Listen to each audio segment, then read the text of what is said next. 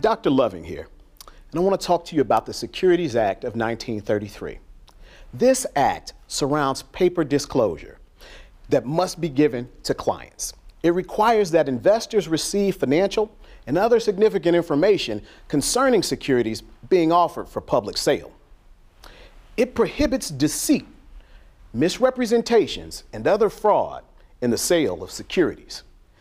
This is an important part of making sure we undergird the fabric of the investing opportunities in the U.S.